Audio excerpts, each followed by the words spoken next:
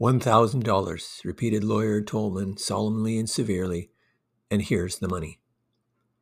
Young Gillian gave a decidedly amused laugh as he fingered the thin package of new $50 notes. It's such a confoundedly awkward amount, he explained genially to the lawyer. If it had been 10,000, a fellow might wind up with a lot of fireworks and do himself credit. Even $50 would have been less trouble. You heard the reading of your uncle's will, continued lawyer Tolman, professionally dry in his tones. I do not know if you paid much attention to its details. I must remind you of one. You are required to render to us an account of the manner of expenditure of this $1,000 as soon as you have disposed of it. The will stipulates that. I trust that you will so far comply with the late Mr. Gillian's wishes. You may depend upon it, said the young man politely. In spite of the extra expense it will entail, I may have to engage a secretary. I was never good at accounts. Gillian went to his club. There he hunted out one whom he called Old Bryson. Old Bryson was calm and 40 and sequestered. He was in a corner reading a book, and when he saw Gillian approaching, he sighed, laid down his book, and took off his glasses. Old Bryson, wake up, said Gillian. I have a funny story to tell you. I wish you would tell it to someone in the billiard room, said Old Bryson. You know how I hate your stories. This is a better one than usual, said Gillian. I'm glad to tell it to you. It's too sad and funny to go with the rattling of billiard balls. I've just come from my late uncle's firm of legal corsairs. He leaves me an even $1,000. Now, what can a man possibly do with $1,000? I thought, said Old Bryson, showing as much interest as a bee shows in a vinegar cruet, that the late Septimus Gillian was worth something like $500,000. He was, assented Gillian joyously, and that's where the joke comes in. He's left his whole cargo of doubloons to a microbe.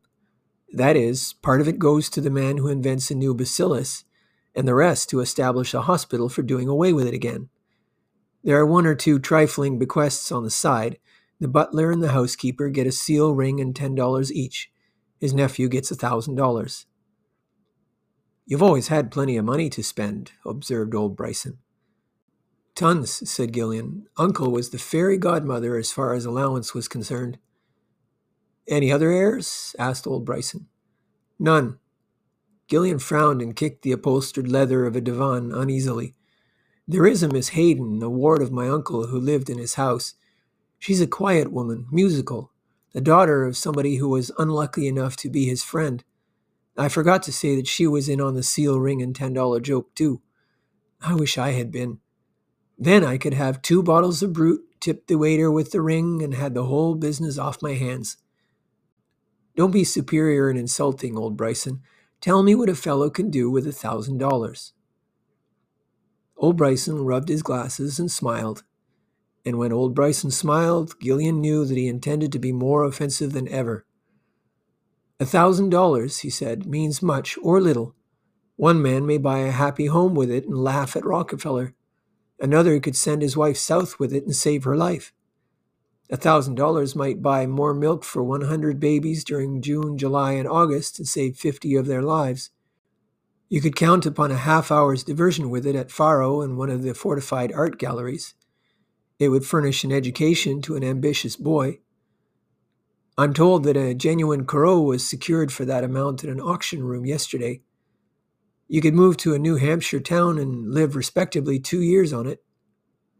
You could rent Madison Square Garden for one evening with it and lecture your audience, if you should have one, on the precariousness of the profession of heir presumptive. People might like you, Old Bryson, said Gillian, always unruffled, if you wouldn't moralize. I asked you to tell me what I could do with $1,000. You, said Bryson with a gentle laugh. Why, Bobby Gillian, there's only one logical thing you could do.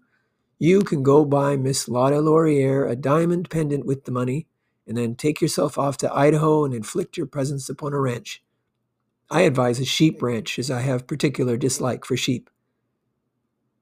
Thanks, said Gillian, rising. I thought I could depend upon you, Old Bryson. You've hit on the very scheme. I wanted to chuck the money in a lump, for I've got to turn in an account for it, and I hate itemizing. Gillian phoned for a cab and said to the driver, "The stage entrance of the Columbine Theatre." Miss Lotta Laurier was assisting Nature with a powder puff, almost ready for her call at a crowded matinee, when her dresser mentioned the name of Mr. Gillian. "Let it in," said Miss Laurier. "Now, what is it, Bobby? I'm going on in 2 minutes." "Rabbit foot your right ear a little," suggested Gillian critically. "That's better. It won't take 2 minutes for me. What do you say to a little thing in the pendant line? I can stand 3 ciphers with a figure 1 in front of them." "My right glove, Adams. Say, Bobby, did you see that necklace Della Stacy had on the other night? $2,200 it cost at Tiffany's. But of course, pull my sash a little to the left, Adams." "Miss Laurier for the opening chorus," cried the call boy without. Gillian strolled out to where his cab was waiting.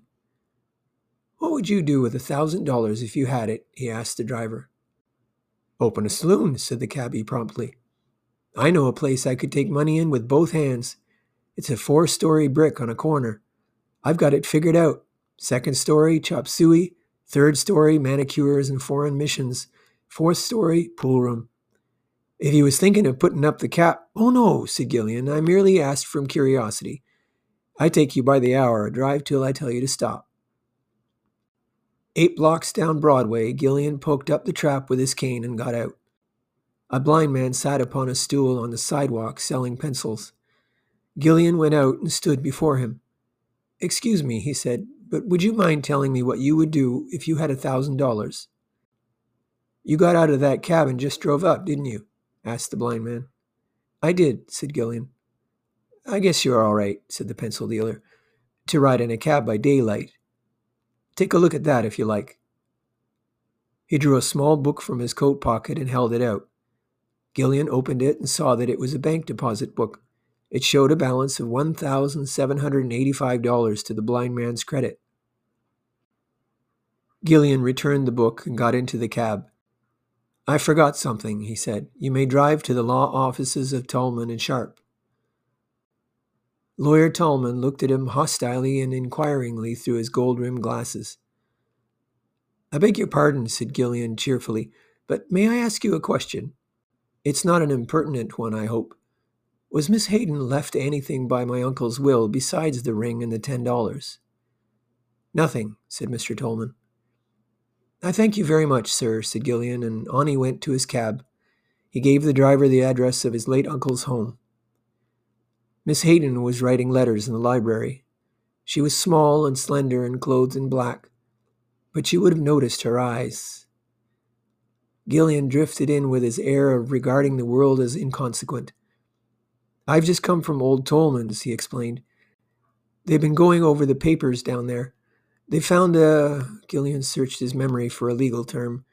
"They found an amendment or a postscript or something to the will.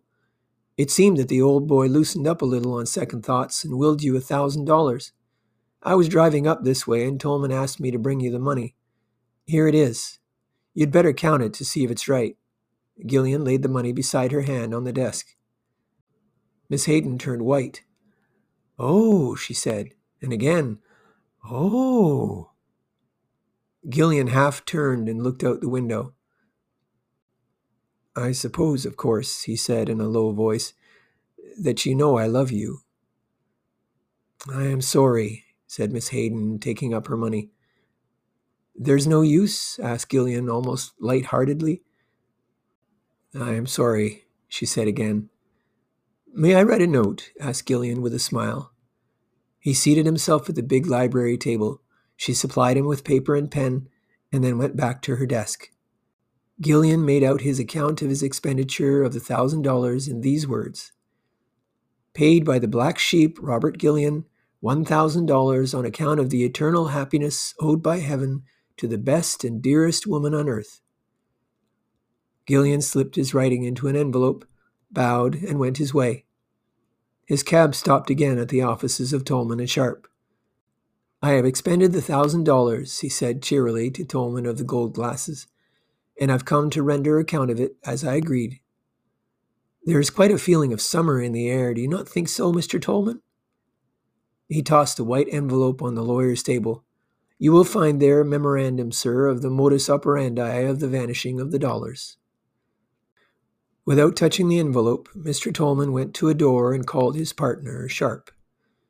Together they explored the caverns of an immense safe. Forth they dragged, as trophy of their search, a big envelope sealed with wax. This they forcibly invaded and wagged their venerable heads together over its contents. Then Tolman became spokesman. "Mr. Gillian," he said formally, "there was a codicil to your uncle's will. It was entrusted to us privately with instructions that it be not opened until you had furnished us with a full account of your handling of the $1,000 bequest in the will. As you have fulfilled the conditions, my partner and I have read the codicil. I do not wish to encumber your understanding with its legal phraseology, but I will acquaint you with the spirit of its contents. In the event that your disposition of the $1,000 demonstrates that you possess any of the qualifications that deserve reward, much benefit will accrue to you. Mr. Sharp and I are named as the judges, and I assure you that we will do our duty strictly according to justice, with liberality. We are not at all unfavorably disposed toward you, Mr. Gillian. But let us return to the letter of the codicil. If your disposal of the money in question has been prudent, wise, or unselfish, it is in our power to hand you over bonds to the value of $50,000, which has been placed in our hands for that purpose. But if, as our client, the late Mr. Gillian, explicitly provides, you have used the money as you have money in the past, I quote the late Mr. Gillian, in reprehensible dissipation among disreputable associates, the $50,000 is to be paid to Miriam Hayden, ward of the late Mr. Gillian, without delay. Now, Mr. Gillian, Mr. Sharp and I will examine your account in regard to the $1,000. You submitted in writing, I believe. I hope you will repose confidence in our decision." Mr. Tolman reached for the envelope. Gillian was a little the quicker in taking it up. He tore the account and its cover leisurely into strips and dropped them into his pocket. "It's all right," he said smilingly. "There isn't a bit of need to bother you with this. I don't suppose you'd understand these itemized bets anyway. I lost the $1,000 on the races. Good day to you, gentlemen." Tolman and Sharp shook their heads mournfully at each other when Gillian left, for they heard him whistling in the hallway as he waited for the elevator.